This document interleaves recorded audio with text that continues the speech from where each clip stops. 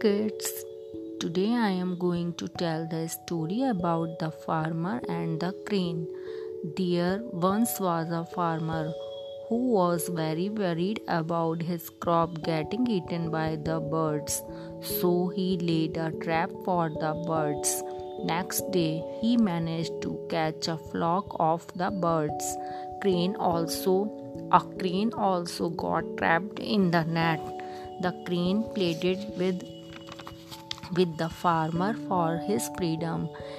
The farmer retorted, "You have been found in the company of these birds who were eating my seeds, so I will not spare you." Moral of the story: bad company is harmful. Thank you and goodbye.